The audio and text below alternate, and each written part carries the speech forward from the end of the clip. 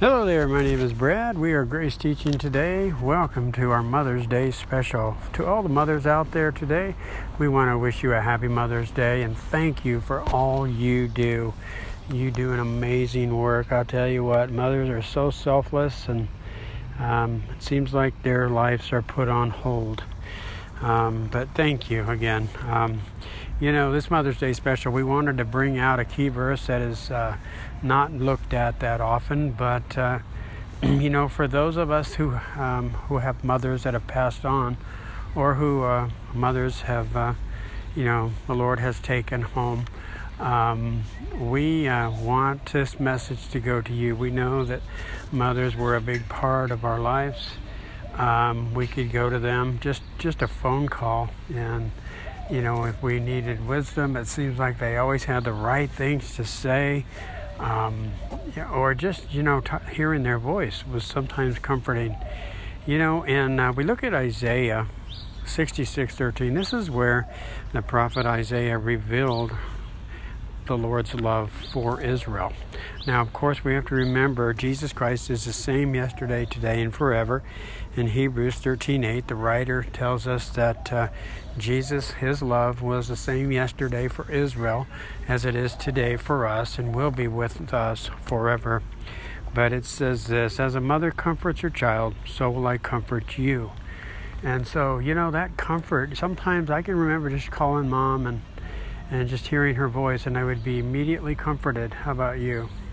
Or maybe you needed some advice, and maybe you asked mom a question, and it seemed like she always had the right answers. That's the Lord's love for us. He wants to comfort us and reassure us of that comfort today.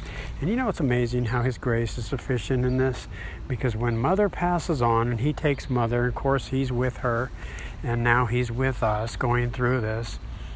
He comforts us through this difficult time. And so remember, as we went to our mothers, we can go to Him, and His love is the same. Believe it or not, how can the Lord be as loving as a nurturing, loving mother? Well, He's God, and that's the beauty about His grace. Remember, God's grace is sufficient. That means it's enough for today. We're comforted so we can comfort others in this difficult time for many of us. 2 Corinthians 1, verses 3 through 4 tells us, praise be to the God and Father of our Lord Jesus Christ, the Father of compassion, and the God of all comfort, who comforts us in all our troubles, so that we can comfort those in any trouble with the comfort we ourselves receive from God. So hurting people, Jesus knows more about hurting than anybody. He hurt the most. And remember, if you're hurting today, He knows exactly what you're going through. In fact, I believe He's hurt when we hurt. And so hurting people, that was Him on that cross. He knows what it's like to hurt. Now He's risen from the dead, and to give us life. Now in our spirit, He is comforting us.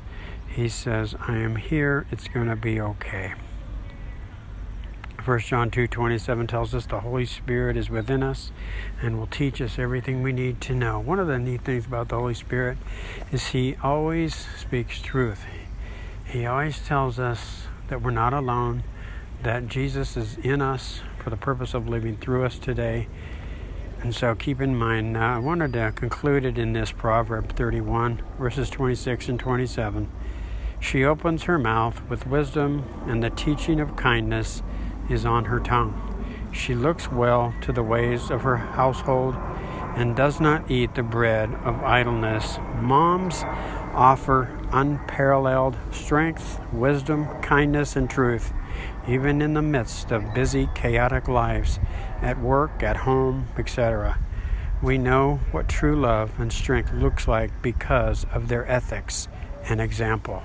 Mothers, thank you, and God bless.